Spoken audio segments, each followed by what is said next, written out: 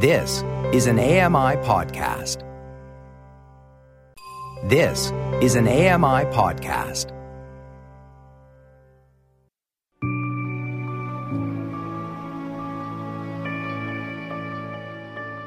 Welcome to Voices of the Walrus on AMI Audio, where professional readers give voice to articles from Canada's best general interest magazine.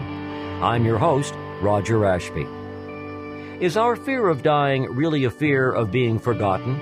And why is it so important to all of us to be remembered fondly after we die? Norma Wick reads The Ones We Carry With Us by Sarah O'Leary. Sarah O'Leary is the author of a number of children's books, including This Is Sadie. Her debut novel, The Ghost in the House, is being released by Doubleday Canada. I'm Norma Wick. This is a story titled The Ones We Carry With Us by Sarah O'Leary from the July-August issue of The Walrus.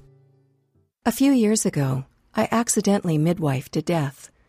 She was an elderly woman who had lived alone for many years, and though her death should, on some level, have been expected, it came as a shock to me. Her name was Agatha, but she told me once that she'd had another name given to her by her grandfather, because Agatha was an old family name and had already belonged to too many people. At Agatha's funeral, I would learn what her secret name was, and it would make me sad, because the whole time she was dying, I was calling out the name I knew. She was getting further and further away, and it wasn't that I thought she would come back, but just that I wanted her to know I was still there, but I was calling her by the name that had already been worn out when it reached her. For a while, I had volunteered at a senior center where most of the clients had dementia. I became very fond of a woman named Marjorie, who was in her 90s, but was more alive than most people I knew. Marjorie was convinced we'd been schoolmates. Chummed around together was how she put it. I'd get her to tell me stories, and then the next time I saw her, I'd remind her of the things we had done together when we were both at boarding school in Rothesay, New Brunswick. Sometimes we would talk about what it had been like at McGill just after the war, the larks we'd gotten up to. It was all lies, of course, but it was also true. There's a story I've never been quite able to tell. It's about something that happened to me one Halloween when I was in my 20s. We lived at that time in a haunted house, but this story is not about that. Our apartment was part of a building of row houses that opened right onto the sidewalks of Milton Street in Montreal. During the day, if you sat in your living room, you could listen to the conversations of passers-by, a thing I used to do that proves I knew how to waste time even before we had internet. But this was nighttime. I was alone because I'd decided not to go to the Halloween party that night. I didn't like Halloween, and I wasn't crazy about parties. There were too many parties in those days. I stayed home and probably read a book because we didn't own a television and there was, as I said, no internet. I have a picture of myself from that time standing in front of our bookcase, so it's possible I could even work out what book I was reading. It might have been Nightwood, as those were my Juna Barnes years. It could have been a book I loved at the time called That Kind of Woman.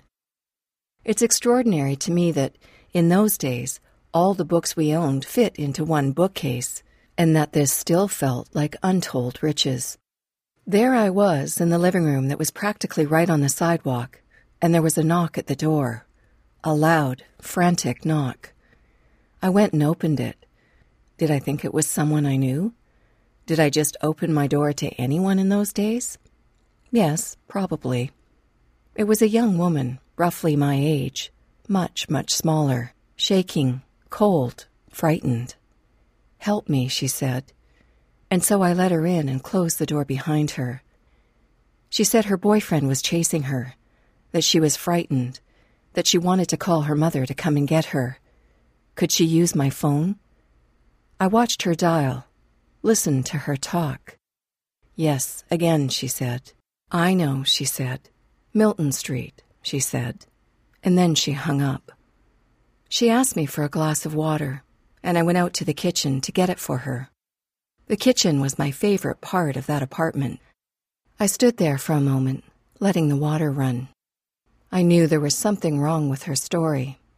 I knew something was wrong, I didn't know how it was going to end. I had no idea that police come out in the event of a sudden death at home. When my friend Agatha died, I first called my husband and then asked him to call 911. I had to open the door to the first responders, who turned out to be our local fire brigade, then the paramedics, then the police. Agatha's apartment was small, and it filled quickly. I kept having to explain who I was.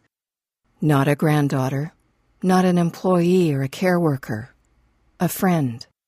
The police officer and I had been operating at cross purposes with my poor French and his poor English, so when he asked me if he could read what I write, it seemed a bit of a non sequitur.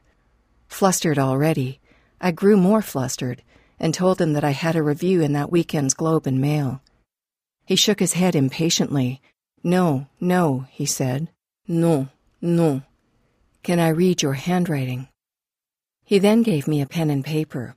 Looking back, I see something like the exam booklets we hand out to students, and I wrote my statement. When you are writing fiction, it is as much about what you leave out as what you leave in. Writing a police statement seemed much the same. I kept wondering what it was that they were looking for. Evidence that her death was somehow my responsibility? It felt that way. I wrote that I had made her breakfast shortly before she died, that I had to insist because she was so weak, and I was worried that she hadn't been eating in the days prior, which she had spent locked away in her apartment with what she'd told me was a cold. That she finally agreed to a boiled egg, but then stood over me as I leaned into her fridge, and that, when I opened the carton of farm eggs and instinctively chose the largest one, she put out her hand to stay mine. I'm saving that one for someone, she said. I used to have a newspaper column. When my son was small, he opened the paper one time and looked at my little headshot in there and said, "Why is your picture in the paper every week when you aren't even famous?" Writing weekly book reviews for the newspaper is exactly the sort of job I would have dreamt of in high school, if I could even dreamt of such a thing. I worked from home, and practically daily, books would be delivered to my door. As if things couldn't get any better, I then got a similar job, but for radio instead of print. Every week, I would be interviewed by the hosts of the afternoon show about a different book. I wrote both their questions and my answers, and we worked from that script. Sometimes I would begin my answers with the phrase, "Funny you should ask that," because it amused me. I think I'd do a lot better in life if I could always write both the questions and the answers. All my life, I have been bothered by the same question of whether things happen for a reason. I try to imagine myself reciting a scripted response to that, but all I hear is silence. Once, I heard my son and his friend quietly conversing as I walked behind them through a forest on a perfectly sunny day. "I don't want to die," my son said. "I know," said the other boy, "but we have to." Sometimes my friend Marjorie, friend of my fictional youth, would move forward in time and begin to worry about where her husband was. She would anxiously scan the faces in the room, looking for the one she knew best. She would imagine that we were all at a party together, and if she was there, then he must be too. Sometimes she would turn her chair so that she could see the door, in case he came through it. "I hope he hasn't forgotten me," she'd say. He had died years ago, but I would always reassure her by saying he was on his way. "Of course he hasn't forgotten you," I'd say. "He called. He told me he would be here soon." As a child, I was taught that lying was the worst thing you could do. I was taught to tell the truth. Only later would I learn that sometimes you have to tell it slant. That Halloween night on Milton Street, I returned from the kitchen with a glass of water to find the young woman shaking even harder than before. She said she would go out to the corner to wait for her mother. She said she would be fine. I didn't want to let her go, and I didn't want her to stay. Just before I closed the door, she took my hand and looked me in the eyes. "You're a good person," she said. I think about that all the time. Am I a good person? When I called the police, they told me that I was not the only one in my neighborhood who had been conned. They said they would let me know if they recovered my wallet, but not to get my hopes up. When that woman had told me her story, I knew it didn't ring true. I knew there was a lie in it somewhere. But what I didn't know, and what I still don't know, is why she said what she said at the end. I don't know if she really did think I was a good person. I don't know why I care. Here's the thing I now know about dying. It looks like almost anything else. It sometimes looks like we're sitting down to eat an egg. It looks like just resting for a moment. It looks like just slowing down. The difference between the slowing down and the stopping is nothing at all. At Agatha's funeral, people I didn't know would come up to talk to me about the fact that I happened to be there with her when she died. Somehow, everyone seemed to know this about me, which was unsettling. Things happen for a reason, they kept saying. Agatha once told me that she believed her son had sent me to be with her, but I didn't see how that could be true. While Marjorie couldn't remember the death of her husband, Agatha couldn't forget the death of her son. She'd been abandoned by her husband, and her son had been everything to her. Then, when he was 21, he died. And even though he was gone, she never stopped being his mother. I can't imagine being in the world that long after your child has left it. Wouldn't it be a kindness to be able to forget? I used to think that the fear we have of dying was tied to the fear of being forgotten, but now I think that what we're really afraid of is the ones we love being forgotten, the ones we have lost and carry with us. I knew Agatha for only a very short time at the end of her long life, but before I left her empty apartment that day, I picked up a photo of her son, which she had left out, meaning to show me, and I took it with me. That was a story titled The Ones We Carry With Us by Sarah O'Leary from the July-August issue of The Walrus. I'm Norma Wick.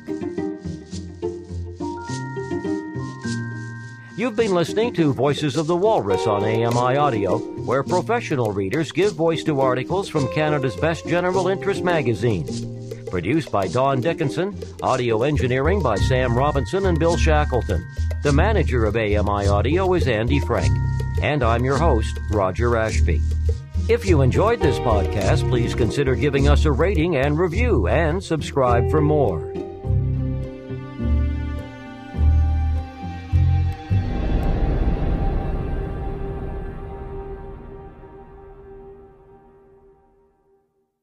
This was an AMI podcast. For more accessible media, visit ami.ca. I'm Margaret Shepard of the AMI podcast, Tripping on Air. Every month, my co-host Alex Hajar and I spill the tea on what it's really like to live with MS. Watch Tripping on Air on YouTube or download wherever you get your pods.